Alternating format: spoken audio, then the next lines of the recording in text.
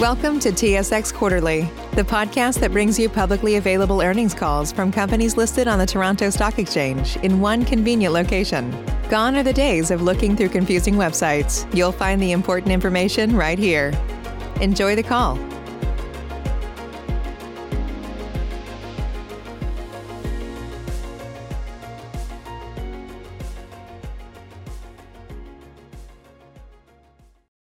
Ladies and gentlemen, thank you for standing by and welcome to the Ritchie Brothers Auctioneers Canada call. At this time, all participants' lines are in a listen-only mode. After the speaker's presentation, there will be a question-and-answer session. To ask a question during this session, you will need to press star, then the number 1 on your telephone keypad. Thank you. I would now like to hand the conference over to your first presenter, Mr. Zahid Mawani. The floor is yours. You may begin. Thank you, Evo, and good morning. And thank you for joining us on today's call to discuss our second quarter 2020 results. Joining me today are Ann Fandozzi, our Chief Executive Officer, and Sharon Driscoll, our Chief Financial Officer, along with other members of management who will be available for the Q&A portion of the call. The following discussion will include forward-looking statements. Comments that are not a statement of fact, including projections of future earnings, revenue, gross transaction value, and other items, are considered forward-looking and involve risks and uncertainties. The risks and uncertainties that could cause our actual financial and operating results to differ significantly from our forward-looking statements are detailed in our SEC and Canadian securities filings available on our investor relations website at investor.ritchiebrothers.com. We encourage you to review our earnings release and Form 10-Q, which are available on our website, as well as EDGAR and SEDAR. On this call, we will discuss certain non-GAAP financial measures. For the identification of non-GAAP financial measures, the most directly comparable GAAP financial measure, and a reconciliation between the two, see our earnings release and Form 10-Q. Presentation slides accompany our commentary today. These slides can be viewed through the live or recorded webcast or downloaded from our website. All figures discussed on today's call are in U.S. dollars unless otherwise indicated. I'll now turn the call over to Ann Fandozzi. Thank you, and good morning to everyone joining our call today. I would like to start by once again extending our gratitude to all the people who continue to selflessly serve our communities during these unprecedented times and are providing essential services to those that are in need. I also want to thank our employees all over the world that are providing outstanding service to our customers each and every day. I'm deeply grateful to all of them. Yesterday, we reported our Q2 results and posted a very strong quarter.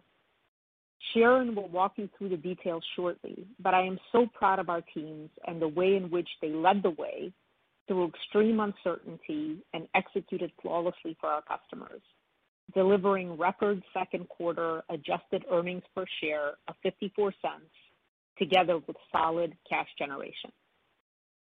The strong financials are a testament to the resiliency and talent of our organization, our global omni-channel platform, and the true north of our company, being there for our customers when they need us most. Now, turning to slide 5, I would like to share our progress against our Q2 priorities, which we outlined in our last earnings call. Our number 1 priority was the health and safety of our employees and our customers. As a continuation of our COVID response efforts from Q1, we stayed vigilant in sustaining hygiene and disinfection protocols, as well as adhering to social distancing guidelines. The vast majority of our employees continue to work from home, but for those that needed to come to one of our offices, our auction sites, or were visiting customers, they were provided with full personal protective equipment packages. We are taking every opportunity to reinforce safety protocols and guidelines at our town hall meetings, company communications, and local forums, so we have a consistent and sustained drumbeat around health and safety. Second, a key focus area for us was to ensure our customers were receiving a world-class experience during these unprecedented times. With all of our auctions moving online, our digital platform and big data led the way. We coupled the platform with demand-driving digital marketing to deliver a very strong outcome for our customers. RBA.com saw a tremendous lift with online traffic up 44%, search conversions up 89%, new accounts up 109%, and online registrations up 81%. Our live sites also played an integral role in our second quarter results. Despite 100% of our auctions being held online, the sites allowed our customers a single place to bring products so we could take care, custody, and control on their behalf, getting the equipment ready for sale, inspecting it, marketing the items, and finally closing the transaction. Furthermore, our sales professionals took their role as trusted advisors to a whole new level. Using our data analytics tools, now embedded in the RBAS product, to help our customers make the best decisions of what, when, and how to sell their product. These growth numbers and metrics punctuate the confidence that we are giving our customers in our ability to facilitate a two-sided marketplace and drive solid outcomes for buyers and sellers, even under these pandemic conditions. Finally, our third priority was to focus on the strength of our balance sheet and maintain our financial flexibility in very unpredictable times. Sharon will go through our balance sheet and liquidity insights in detail shortly, but I am very proud of the team's focus on cost control together with tremendous stewardship of our capital. We were able to leverage our balance sheet intelligently and mitigate risk while meeting the needs of our customers looking for liquidity via at-risk contracts. And now, over to Ritchie Brothers CFO, Sharon Driscoll. Thank you, Anne, and good morning, everyone. Despite very challenging pandemic-imposed operating conditions and coupled with cycling over a large non-recurring U.S. auction event in Columbus, Ohio during Q2 of 2019, we were able to deliver $1.5 billion in GTV, equal to last year's GTV performance. This was a very positive outcome and a clear testament to the level of execution from all our employees across the enterprise. Our cautious tone going into the quarter was warranted, given the uncertain nature of the pandemic and potential operating challenges we faced resulting from movement restrictions of both people and equipment. And while we did experience some sizable headwinds due to COVID in our international region, the government sector, and in our Ritchie Brothers Financial Services business unit, we were also met with better than expected equipment supply, with consignors actively seeking liquidity, primarily due to the depression in oil and gas prices and continued pressure within the transportation sector. As Anne mentioned, we managed our costs with a high degree of discipline and also experienced some incremental cost efficiencies as a result of our shift to online. Through this strong cost performance, we were able to generate significant operating leverage and deliver 10% earnings growth with adjusted earnings per share of 54 cents, together with operating income growth of 14% and a 24% year-to-date improvement in operating cash flow. To deliver this level of performance in this pandemic environment is just exceptional, and I could not be prouder of the entire team. Our U.S. team had a very strong quarter. Once again, both our regional and strategic accounts teams executed through uncertain market dynamics to deliver positive GTV growth across all channels and posted its strongest online quarter ever. This U.S. team delivered these results despite cycling the non-recurring $94 million Columbus, Ohio auction last year and softer GovPlanet business due to military base closures. Normalizing for these two events, the U.S. team delivered mid-teen levels of GTV growth. Underpinning the U.S. team's exceptional performance was higher sales team productivity, as all our U.S. divisions continued to build momentum and achieved improved performance against our internal stage targets. The Canadian team also delivered a remarkable quarter with solid positive GTV growth across all regions. Our Eastern Canada team drove strong growth led by transportation sector volume, the addition of the rescheduled Montreal auction from Q1, and solid growth in our Marketplace E format. Our agriculture team had a very strong quarter, with the online hosting of 95 on-the-farm auctions, plus 2 off-site events, and the team received tremendous positive reception to the TAO, or timed auction lot format. As a result of the strong performance using TAO, our agriculture team will be retaining the TAO format for the remainder of 2020. GTV in our international group was down significantly again in the quarter, but did show improvement over first quarter results. The majority of our international regions were still in various forms of lockdown or managing through border restrictions and the resulting quarantine implications, thus making equipment delivery in and out of our sites challenging. All our live events have now transitioned to 100% online through our TAO offering, along with our Iron Planet and Marketplace E solutions. The TAO solution is delivering a very positive buyer experience based on customer feedback, and our ability to quickly pivot to 100% online has not only shown the international market our online capabilities, but proven that we can deliver exceptional price realization on this platform during these uncertain times. We are also seeing early signs of reaching a whole new type of customer, both buyers and sellers, as a result of utilizing the TAO solution, which is an encouraging sign and one we are monitoring closely. Overall, we continue to deliver positive operational metrics despite a reduction in the number of listed items resulting primarily from the government shutdowns and softer international volumes.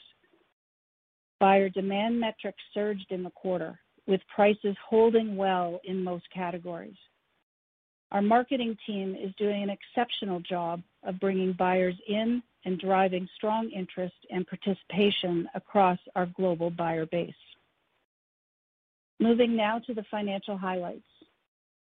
Our total revenue decline of 1% was attributable to our inventory sales revenue being down 2%, partially offset by flat service revenue.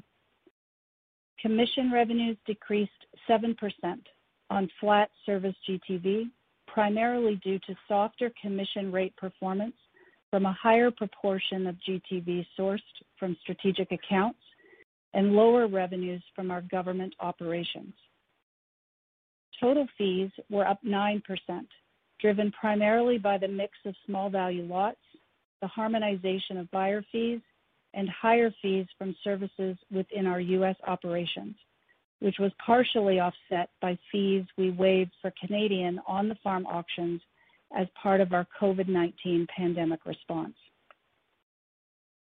Operating income increased 14% to $89 million, primarily related to lower cost of service expenses. These lower expenses were the result of changes we made to our operations due to COVID, which included our transition from live on-site auctions to 100% online bidding, transitioning over to timed auction lot solutions for selected international and on-the-farm agricultural events, and adhering to imposed travel restrictions. These operational changes resulted in significant cost reductions in employee compensation, travel, advertising, and promotion expenses. In addition, we incurred lower year-over-year referral fees, which are fees we pay out from time to time to third parties for referral business. Reported net income decreased 2% to $53 million, primarily related to the increase in the effective tax rate due to a one-time $6.2 million tax adjustment, partially offset by the higher operating income and lower interest expenses in the quarter. On an adjusted basis, excluding the $6.2 million income tax expense in the quarter, our net income was up 9.7%. As a reminder, the one-time tax adjustment was primarily due to final regulations published on April 8th of 2020 by the United States Department of Treasury and the IRS that clarified the income tax treatment related to hybrid financing arrangements, which the company recorded in 2019 and in the first quarter of 2020, and that they would not be deductible. We had recorded income tax benefits of approximately $6.2 million in the 12 months ended December 31st, 2019, and an additional $1.1 million in the 3 months ended March 31st, 2020, which are no longer deductible. Turning to our auctions and marketplaces segment, service revenue was essentially flat in the quarter. On a regional basis, U.S. service revenues increased 5%, primarily due to an increase in fee revenue driven by the mix of small lots, the harmonization of buyer fees, higher volume of GTV, and inspection service fee revenues resulting from the increase in our online platform volume. The increase in fees was partially offset by lower commissions due to softer rate performance, driven by a higher proportion of services GTV sourced from strategic accounts and lower revenues from our government sector.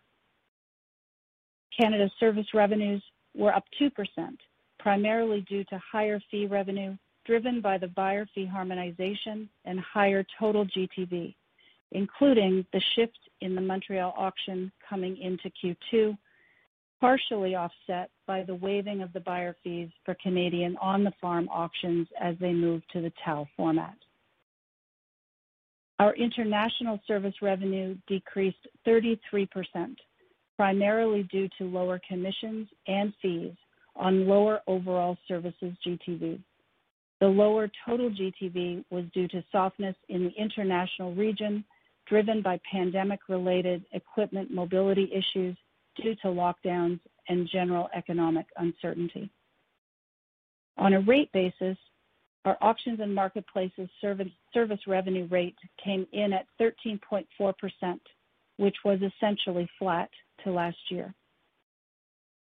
Moving on to our auctions and marketplaces segment inventory sales revenue.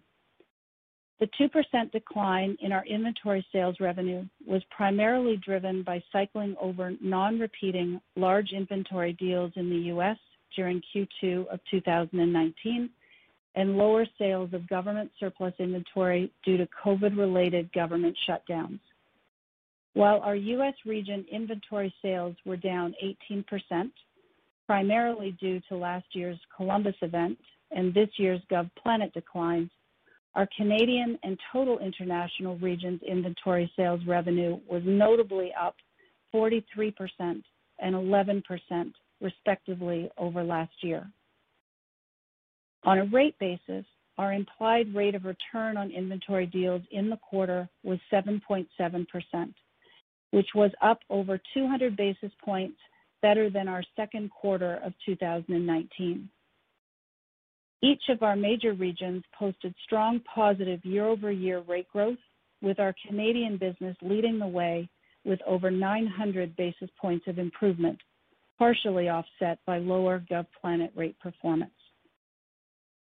Our at-risk portfolio of business continues to be active, and we are very pleased with the overall performance during the quarter, where we faced unprecedented uncertainty as we were pricing and underwriting guarantee and inventory purchase contracts. We have done an exceptional job of finding that right balance to support our sellers in search of downside risk protection while applying appropriate rigor in our valuations to mitigate our risk. Moving on to SG&A expenses. As we continue to operate in this unpredictable environment, we have continued to rigorously manage our costs across the company and actively manage our expenses as we apply company-wide efforts to control discretionary spending where possible. Overall, our SG&A increased 3%, primarily driven by higher incentive compensation based on our stronger operating performance, together with a special one-time bonus accrual we took in the quarter earmarked to recognize frontline employees for their above and beyond efforts to keep our business running and continuing to look after our customers without missing a beat. Partially offsetting those increases were lower overall operating costs. The pandemic has undoubtedly resulted in lower expenses in the form of reduced travel and entertainment costs, as well as other operating expenses, as the majority of our employee base is still working from home. Excluding the higher incentive compensation, special bonus, and share-based compensation elements, our SG&A declined 5.6% versus last year. Keep in mind, some of these costs are expected to come back over time, as we are a sales organization, and when it is safe to do so, our sales team will be back on the road, developing and nurturing customer relationships that have been and will continue to be integral to our success as a trusted advisor. We are pleased with our overall expense discipline during this period of uncertainty and will continue to apply a high level of diligence as we manage our cost structure and day-to-day expense management going forward. Our disciplined capital allocation continues to be the cornerstone for our ability to navigate the current macroeconomic challenges. We remain confident that we have sufficient liquidity and access to capital to not only weather this health and economic crisis, but to invest and strengthen our company for the long term. Our strong second quarter cash flow generation and disciplined capital allocation enabled us to strengthen our capital structure.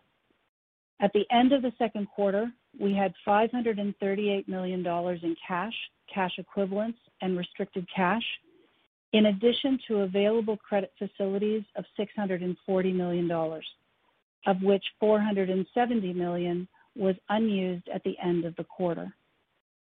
We continue to be comfortably within our debt covenant thresholds and don't have any material debt maturities until October of 2021. Our Treasury team has already started the process of renewing our existing revolving credit facility and term loan, with the intention of extending the maturity by a further 2 years, and we expect to close on this agreement at some point in August. Our capital allocation priorities in this environment are still focused on disciplined cash management and investing wisely to support our business operations, while continuing to prioritize our dividend and, where appropriate, offsetting dilution with share repurchases. Given our strong capital and liquidity position, we are very pleased today to announce a 10% increase to our dividend, raising our quarterly dividend to 22 cents, underscoring the board's and management's confidence in continuing cash flow generation and our commitment to rewarding shareholders through dividend growth. Also, as announced yesterday, our board of directors authorized a share repurchase program for the repurchase of up to $100 million worth of common shares of the company over the next 12 months, subject to exchange approvals. Finally, at the end of the second quarter, our adjusted net debt to adjusted EBITDA ratio was 0.9 times, continuing to be well inside our target ceiling of 2.5 times. We are now through the second quarter under the pandemic conditions and continue to believe that we are well positioned with a strong balance sheet and liquidity position to navigate a multitude of economic scenarios, and we plan to maintain our disciplined approach to investing capital to enhance the long-term value of our company. Turning to our balance sheet and liquidity metrics, our operating cash flow of $198 million for the 6 months ended June 30th improved 24% over last year. The improvement was driven by higher net income and improvements in working capital, partially offset by changes in inventory levels and the timing of auctions versus Q2 of last year. On a trailing 12-month basis, our operating free cash flow increased 112% to $349 million, which is the highest level of free cash in the second quarter in the history of our company. Our year-to-date CapEx spend of $19.3 million is currently tracking within our full range estimate for 2020 of $35 to $45 million. We continue to focus our capital spend on supporting our technology programs and essential property investments. Lastly, our return on invested capital measure of 10.1% is showing good improvement from 8.3% in Q2 of last year. As a reminder, as we stated during our Q1 earnings call, pre-COVID-19, we were on track to achieve our stated evergreen ROIC target of 15% by the end of 2021. However, with our priority shifting to preserving optionality in this dynamic period and maintaining access to cash and capital, we can no longer commit that this target will be achieved during this timeframe. To conclude my remarks, I would like to thank our entire Ritchie Brothers global team for their enduring commitment to serving our customers. Our frontline teams have demonstrated tremendous heart and character as they have gone above and beyond to support our customers at these difficult times. And our people, enabled with technology, are the reason why we have been able to deliver such stellar operating performance for the quarter. With that, let me turn the call back to Anne. Thank you, Sharon. We are excited to continue our journey of delivering a true global omni-channel marketplace for products and services. It is through a customer lens with which we view our business, using our data analytics to advise not only asset valuation, but optimize timing of sale, offering liquidity solutions which span listings, reserved auctions, and unreserved auction platforms to meet our customers' needs, and service offerings which span data and analytics and include critical elements of product care, custody, and control to facilitate the best value creation for our customers. Before I close out the prepared remarks, I would like to share some considerations on our third quarter. From a priority standpoint, they remain unchanged from Q2 as we stay focused on the health and safety of our employees and customers, continue to improve and optimize our customer experience, and maintain our advantaged position by continuing to focus on our balance sheet and strong liquidity position. As we look forward, we are taking a balanced approach as the pandemic will undoubtedly continue to cloud the outlook. And while we see a number of upside opportunities, we need to be considerate of the uncertainty and risks as well. From an opportunity standpoint, we are coming out of Q2 executing well, and July is off to a strong start. Auction comps are coming in well versus last year, including the addition of 4 auctions in July that shifted from Q2 last year into Q3 this year, plus a new Moerdijk Netherlands auction this year, which didn't occur in July of 2019. We are also seeing positive improvements in our international region's ability to move equipment across jurisdictions, and we are optimistic we will see further improvement in our international performance. But we are aware that any resurgence in the virus could quickly close things down again. Additionally, consignors are focused on cash flow and inventory management, which should continue to drive liquidity needs. We are also watching for both timing and magnitude of potential for government stimulus packages to begin driving infrastructure spend, as well as the potential that consignors currently taking a wait-and-see approach could decide to act in terms of equipment dispersals and fleet realignment. Looking at some of the factors that are driving the risks or uncertainty, we are very mindful of the surge in new COVID cases in the U.S., and there is a risk broadly that things can take a step back and restrictions may be reinstated in the U.S. and potentially in other jurisdictions globally. Also, we may see a negative impact on equipment financing, with recovery taking a longer duration. Lastly, we continue to carefully monitor any potential changes in the sentiment which could impact equipment demand and soften the current pricing environment as we progress through the quarter. All in all, there are a number of puts and takes, but we remain cautiously optimistic about the near term. We will continue to focus on those things that are within our control and look to build off of Q2 results. In closing, I want to once again thank our employees for their dedication and hard work in delivering a very strong quarter and serving our customers safely. With that, operator, please open the line to questions. If you'd like to ask a question at this time, please press star 1 on your telephone keypad. If you would like to withdraw your question, press the pound key. First question comes from Cherilyn Radbourne with TD Securities. Thanks very much and good morning. So strategically, these results would seem to beg the question of whether Ritchie Brothers can move more of the business online permanently and retain some of the current cost efficiencies without sort of losing the community and crowd atmosphere of the live auctions that I think has been an important part of the franchise over time. So just curious to get your early thoughts on that. Hi, Cherilyn. This is Anne. Good to hear your voice. Hoping everybody's staying safe out there.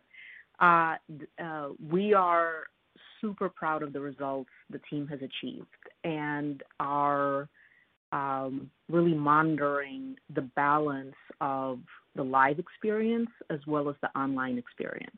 So just to kind of reiterate a point we made during the last call, 100% of the auctions have shifted online, and our secret all along had been that we were a digital company.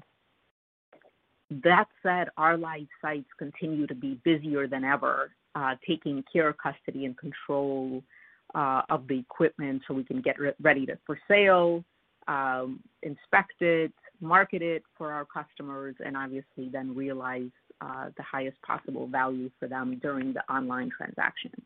So we're really taking this opportunity as customers get more and more used to the actual transaction happening online, reevaluate the entire live experience, first and foremost through the customer lens, the employee lens, as well as any operational efficiencies to be gained over the long term. I think as Sharon said in the beginning, we are a sales-first organization, and we are benefiting from 60 years of relationships and investments our sales organization has made with our customer base. Like any relationship, those will require a reinvestment over time, and we will continue to do those prudently when it's safe to do so. Okay. And then you did make reference in your comments to lower fees paid to an unrelated party who makes referrals on large dispersals of equipment. That was new to me. I was just hoping to get some color on those arrangements. So Sherilyn, it's Sharon here. That particular comment related to the large deal that we did a year ago. We do frequently go into partnership type agreements or referral type arrangements, particularly on large insolvency deals where there are aspects to the closeout of that business that we can't handle. So that really was not totally unusual, but it was a larger amount than normal a year ago, just simply because of the one transaction that basically seeded that Columbus, Ohio event. Okay, that's helpful. I'll get back in queue. Thank you for the time. Next question comes from Craig Kennison with Baird. Yeah, good morning. Thank you for taking my question. Kind of a follow-up to the prior question, but I'm curious how you think of your moat and going forward. With the shift to online activity, do you think that accrues to your moat and your differentiation? And in some ways, do you think that this pandemic might,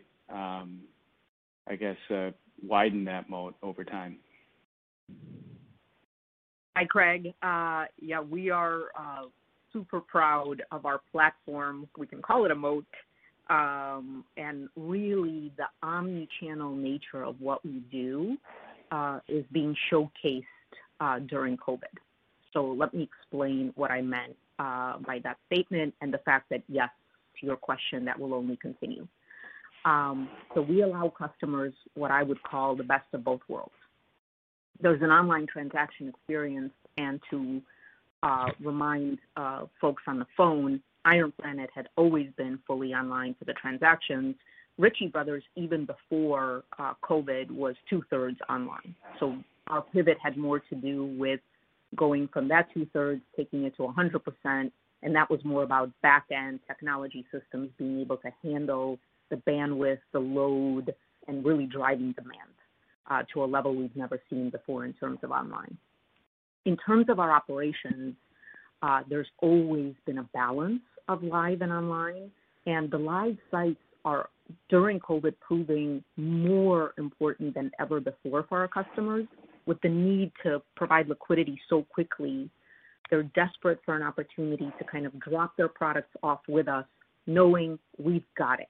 We've got the optimum care, custody, and control for them. We'll take the product, we will spiff it up when it needs it, we will inspect it properly, we will market it properly, and we will extract the best value for them where that's needed.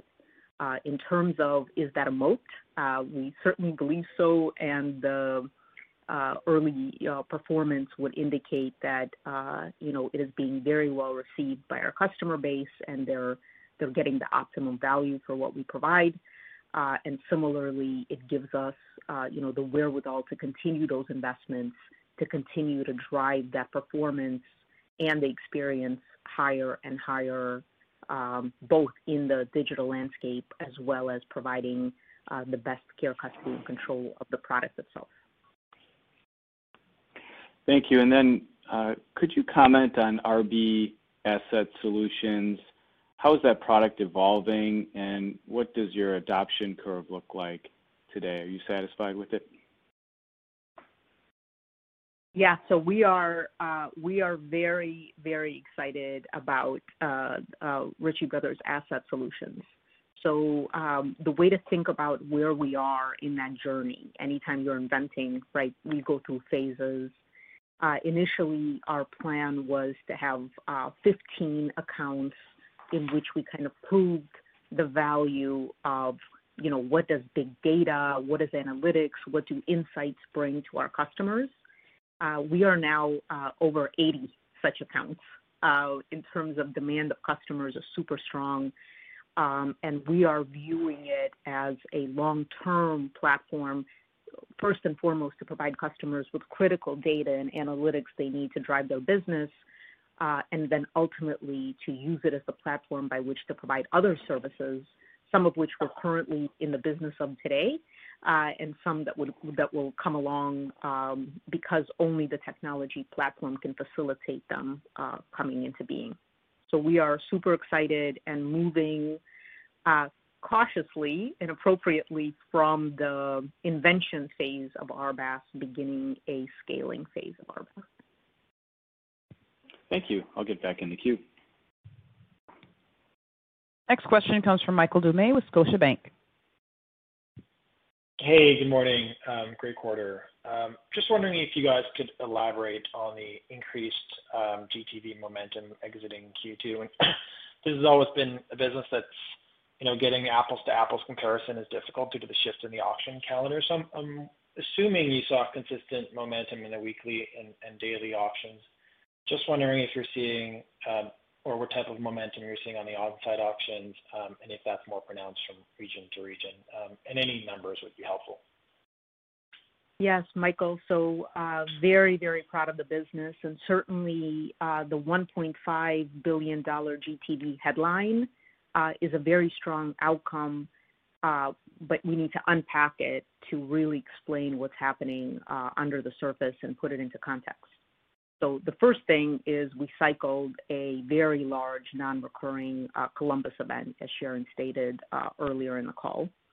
And we had significant headwinds in our international business, as well as in our government business with base closures, both of which were obviously out of our control. So if you peel that back, the U.S. business, net of those effects, was up very healthy mid-digits year on year in terms of GTV, and North America in general just saw an incredible amount of momentum, strong demand, confidence from the consignors, and kind of a digital and live experience, that magic of the two that really facilitated that from happening, as well as the very, very strong at-risk performance, specifically notably in our Canadian and international business, kind of came together to provide that $1.5 billion, but in these unique pieces where the headline really doesn't tell the story of what happened underneath. So we are, incredibly proud of what the organization was able to achieve. And then on international GTV, I mean, just given the backdrop, I would think that there are a number of consignors who at least have the desire to sell down equipment. As you mentioned, border restrictions, obviously an obstacle. I mean, is the story there that equipment supply is pent up, or have you seen consignors go through other channels, maybe disposing assets through more local channels? Carl, I think Carl's on the line with us. So hard when you can't see the people in person. If you are, you want to comment? Yep. Sure, this is Carl Werner. We are seeing a bit of pent-up supply. We're not seeing it move to other channels right now, but as you noted, the lockdowns, border closures, travel restrictions have been much more intense than in North America. But the good news is Q1 appears to be our low water mark for international. Q2 was better, as Ann noted. In Q3 and Q4, we're seeing that start to loosen up. Okay, great, guys. Great quarter again. Thanks for the answers. Appreciate it. Next question comes from Scott Fromson with CIBC. Thanks, and good morning. Just a follow-up question on RBA Asset Solutions. Are you seeing increases in customer activity levels in the use of the services, as well as interest from potential customers? Hi, Scott. Ann again, and hoping Matt Ackley, our Chief Marketing Officer and the most passionate about RBAS, wants to answer that. Right. Yeah, no, Scott, we are, and one of the ways we measure that is assets under management. So we're seeing an increase of that. We currently have over 1 million assets under management in the inventory management system, which is really the key to the RBA Asset Solutions platform. In addition, we also monitor the number of assets that we say get workflowed into our marketplaces, and we're seeing an increase in that activity as well. It was up over 10,000 assets year to date. So that is in addition to users who start to use some of our various tools that we've layered in to RBA Asset Solutions, such as our new pricing tools, which we've introduced some beta products in Q2. We really start to measure the assets under management and how they're flowing to the various marketplaces. So it sounds like you're working on expanding the services on the platform. What kind of capital investment would that come with, please?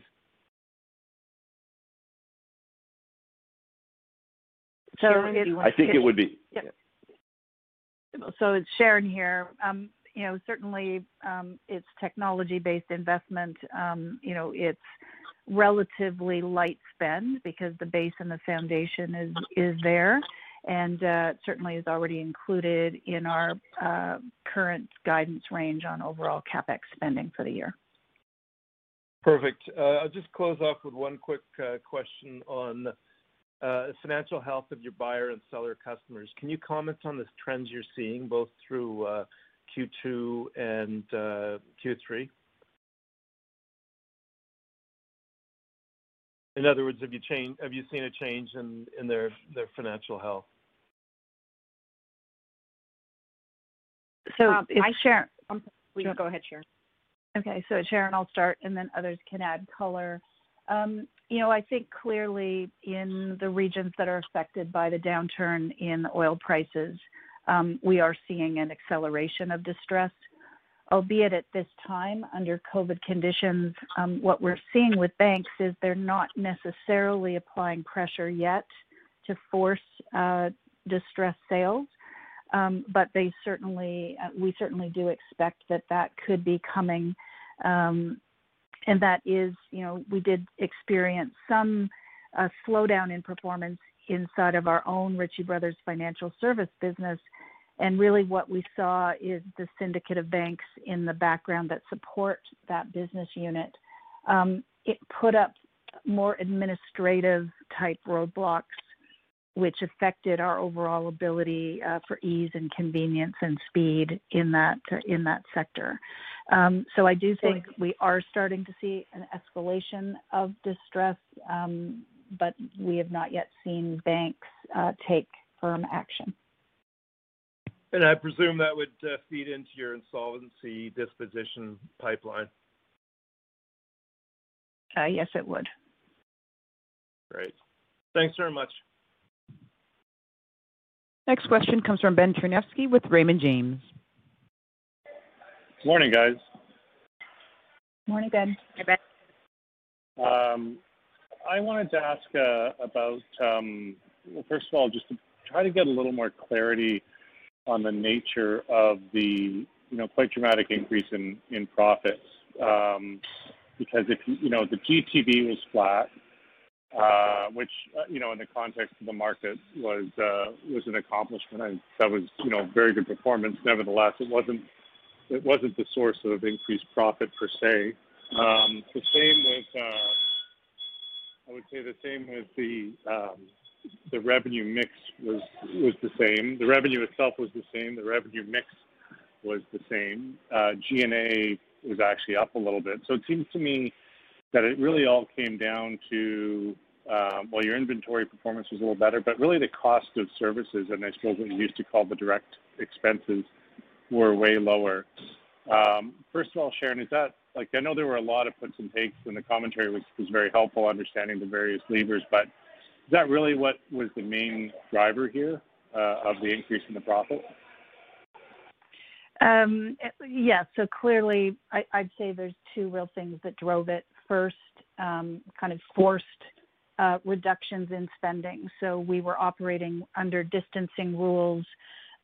You had a very limited attendance, and we did allow customers on site to inspect the days leading up to auction, but we didn't have anyone in the theater. We were basically manning customer queries and questions all online, all over telephones, as opposed to in-person support. And we didn't ramp the equipment. We didn't put on the theater component of the events. So that's probably one driver of the spend reduction. A second element would have been the lack of travel. So the restriction of people movement basically minimize the amount of spend that you could have in terms of people moving from one place to the other. And I think then the other thing we did call out in that cost of services bucket was the lack of a referral fee that was related to last year's large deal in Columbus. But clearly what I think you're also seeing is in the U.S. business, that large volume increase really speaks to the flow-through operational profit potential of our business, because not only do you get the coverage on those costs of services that you could not spend, you get that full advantage of that business performance against our SG&A performance. And so that all combined is what really has led to the operating margin lift, in my view. Okay, that's helpful. But just to clarify on the travel expenses, because you break out travel in the SG&A disclosure, and it does show a pronounced decrease, but are there travel expenses that go direct to, that go into the direct expenses of the auction if it's related to a specific event? Is there separate cost that was lower in that component of it as well? Yes, you'd have travel expenses in both buckets. If we have part-time ringmen or part-time bid catchers, and they're moving from event to event, they did not move. So SG&A travel is only picking up the travel associated with our full-time employee base, not our contractors and part-time workers. Okay, well, sorry, I'm just, not to belabor it, but I'm a little surprised, and maybe I'd be curious on whether or not you guys were surprised by how much cost savings, or at least how much costs were related to running those auctions. I mean, as you point out, you still have to have a yard. Everyone still inspects. You need on-site access. You need to lay the yard out efficiently, et cetera, et cetera. By simply not hosting an event and having a bid catcher and running things over the ramp, is it really that pronounced on the cost side? Because I'm just trying to understand if the model does migrate more in that direction, how much of a lift do you get versus, the other things like reduced travel that's going to come back and referral fees and things that were sort of maybe more one-time in nature in the quarter? Ben, this is Ann. So fantastic questions, and we're evaluating that right now. So I just want to take your question into two parts. So one is, were we surprised, would indicate kind of it happened, kind of to us. And I think as Sharon said, 100% of, COVID happened to us, but how we reacted, the rigor with which we controlled costs across the buckets was 100% a testament to the team understanding the uncertain nature of the environment we were going to be operating in, and the fact that they needed to do their part across the globe to ensure that we stay very financially viable and healthy, really to support our customers. So that's the first thing. The second thing is, I think you're getting at the question that Sherilyn kind of asked a little bit in the beginning as well, which is around, how much of this is sustainable. And we are going through that evaluation right now as we take the learnings from COVID. So obviously our business starts and stops with the customer experience. And we are evaluating the gamut of that experience, starting with obviously the relationships with our sales professionals, but then taking it all the way through every element, if you will, of our operation. So whether it's, how equipment is dropped off, at the sites, whether it's how it's inspected, the pickup procedures, everything, one element of which is the live auction itself, as you know, and Sharon spoke to, not an insignificant element, but it's just one element of our live sites and the purpose they serve. Obviously, with the flip 100% to online, it allows us a very clean way to look at each of those levers and understand what they mean. But we are very much in evaluation phase right now, understanding which of those, after we come out of COVID, are truly ones that we can take to the bottom line, and which ones are, investments we need to make back into, for example, the relationships with our sellers and buyers. So we're not being coy here. We are very much in the thick of the evaluation. No, that's a good answer. And if I could squeeze one more in, just because, your timing was very, unique to coming to Ritchie Brothers. And, earlier you quipped, it's hard when you can't see someone in the room. What's it been like for you to try to get a sense of the Ritchie Brothers people, hearts and minds, if you will, and as you sort of size up the culture and where you want to take this business, from a Zoom screen, how has that made your assessment more difficult, or maybe easier? I don't know. Yeah, Ben. So as you know, I started in January, so I think I had a solid 10 weeks under my belt before borders shut down. I will tell you though, Ritchie Brothers is a jam-packed, action-packed place. So in the 10 weeks, I got a chance to spend quite a bit of time, obviously in our Burnaby office, in our Pleasanton office, at our Orlando auction with our employees and customers, in Vegas, these were, kind of jam-packed, full tilt events. And I'm so grateful I had that because it gave me a bird's eye view about what we do, how we do it, but really the passion that our employees have for the customer and the business. Honestly, it is unlike anything I've ever seen before. For me, the words I've used with our board of directors is magical. This is a magical business made up of people whose hearts, whose minds are customer first, business first, wanting to be there at all times and all things with our customers. So my personal sadness has been coming out of Vegas. Carl Warner, our head of international, and I were about to set off on our kind of global tour, if you will, so that I could have spent more in-person time with our international team.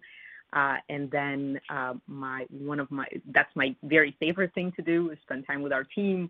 And then a close second or maybe a first is spending time with our customers, which again, I was only able to do briefly in Orlando and Vegas and haven't been able to do in person. So then everything has transitioned to Zoom. And, I'm grateful the technology has been there so they could put a name to a face, as could I. But I am, anxious to be able to meet people face to face, share a meal, and really thank them for the magic that is this business from our employees, our team members, and our customers.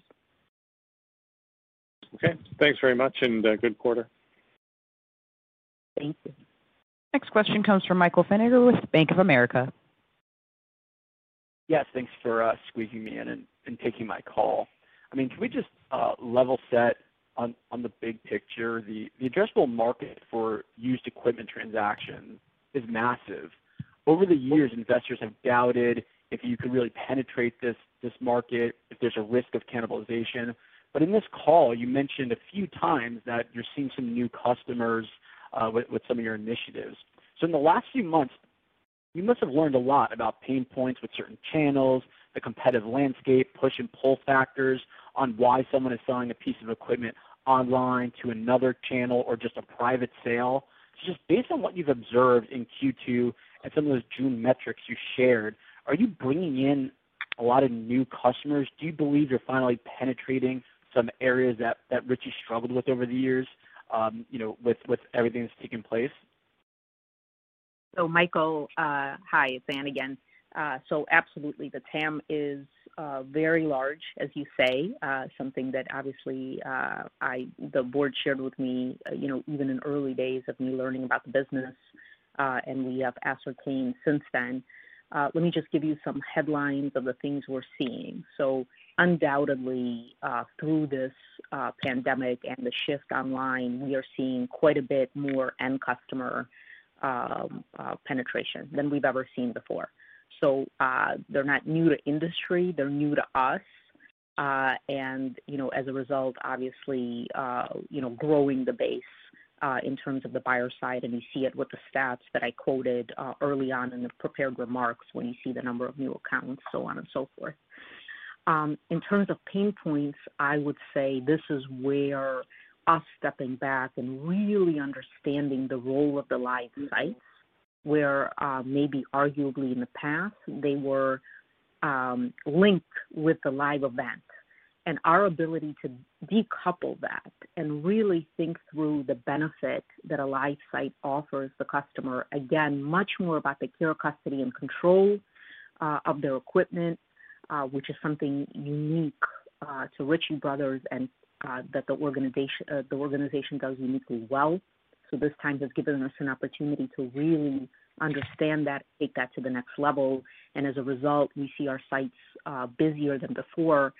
I will give you one example of how that has really come to life during this COVID environment that maybe we wouldn't have seen, and that is that we, a couple of weeks ago or a month ago, did a Northeast sale where we brought together several sites from the Northeast, including, Maryland, Pittsburgh, Connecticut.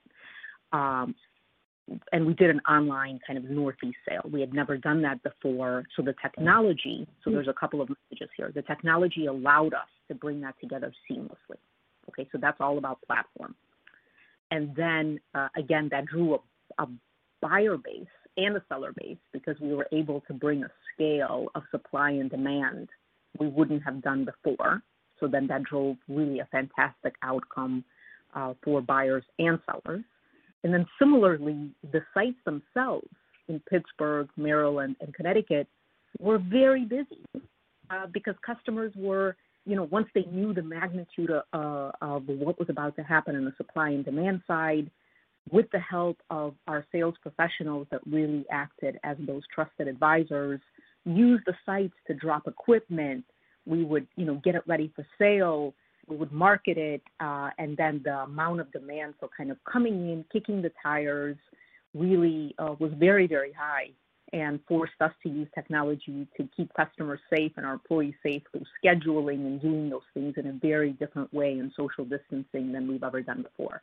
I highlight that event to say it really is the truest manifestation of this omni-channel platform. When we say the words, it's often overused.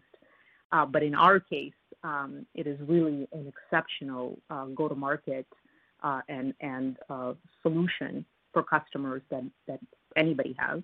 I think earlier somebody said the word moat, Craig, and I would say that's it. And then the last piece, and this is the one that we're just kind of starting tip of the iceberg, is this RBAS and data. And utilizing the data to drive the underlying events. Again, in the case of any event, but specifically the Northeast example that I used, we use the data and analytics to know what to do, how to advise our customers, and how to drive demand.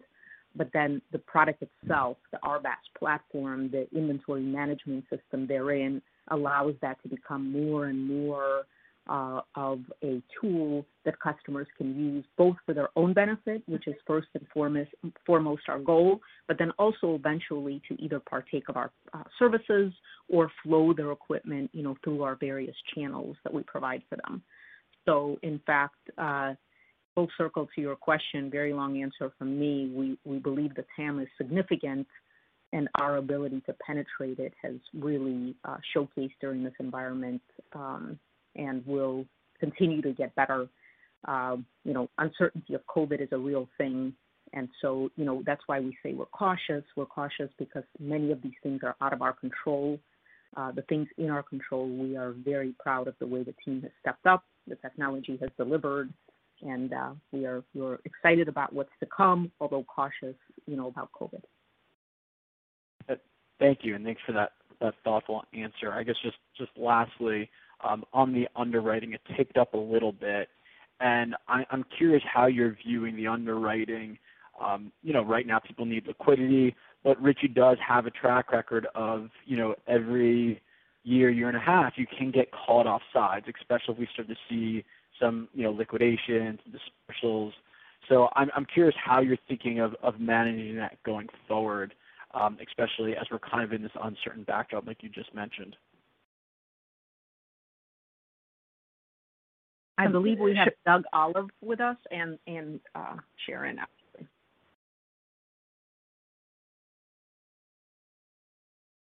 Yeah, so I'd say, Michael. Doug, why don't you take the lead? Sure. Thanks, Michael.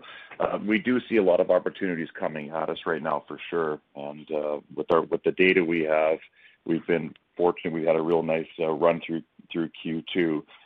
We're being cautious like anything else, to Anne's point. We don't know what's down the road. So we're looking each opportunity that comes at us. We're looking at independently what's the makeup of the deals, where is the geography of the deals, and making sure that we do our thorough investigation of such to end up in a place that's mutually benefit both for the consignor and ourselves. Thank you. At this time, I will turn the call over to Mr. Mawani. Thank you, Sharon, and thank you, everyone, for joining us today on our call. Please continue to stay safe, and we look forward to speaking with you again in November at our Q3 earnings call. That concludes our call for today. Thank you. This concludes today's conference call. You may now disconnect.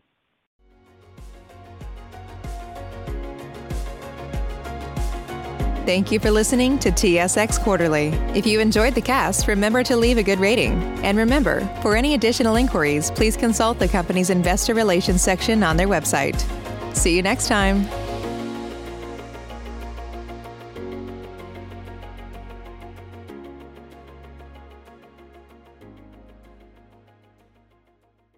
Say goodbye to your credit card rewards. Greedy corporate mega stores, led by Walmart and Target, are pushing for a law in Congress to take away your hard-earned cash back and travel points to line their pockets. The Durbin-Marshall credit card bill would enact harmful credit card routing mandates that would end credit card rewards as we know it. If you love your credit card rewards, tell your lawmakers, hands off my rewards. Tell them to oppose the Durbin-Marshall credit card bill. Catch those springtime vibes all over Arizona. Break out of the winter blues by hitting the water at one of our lake and river parks. Take a hike among the wildflowers. Just make sure to stay on the trails and leave the flowers for the bees. Discover Arizona's best kept secret and visit azstateparks.com/amazing to start your springtime adventure.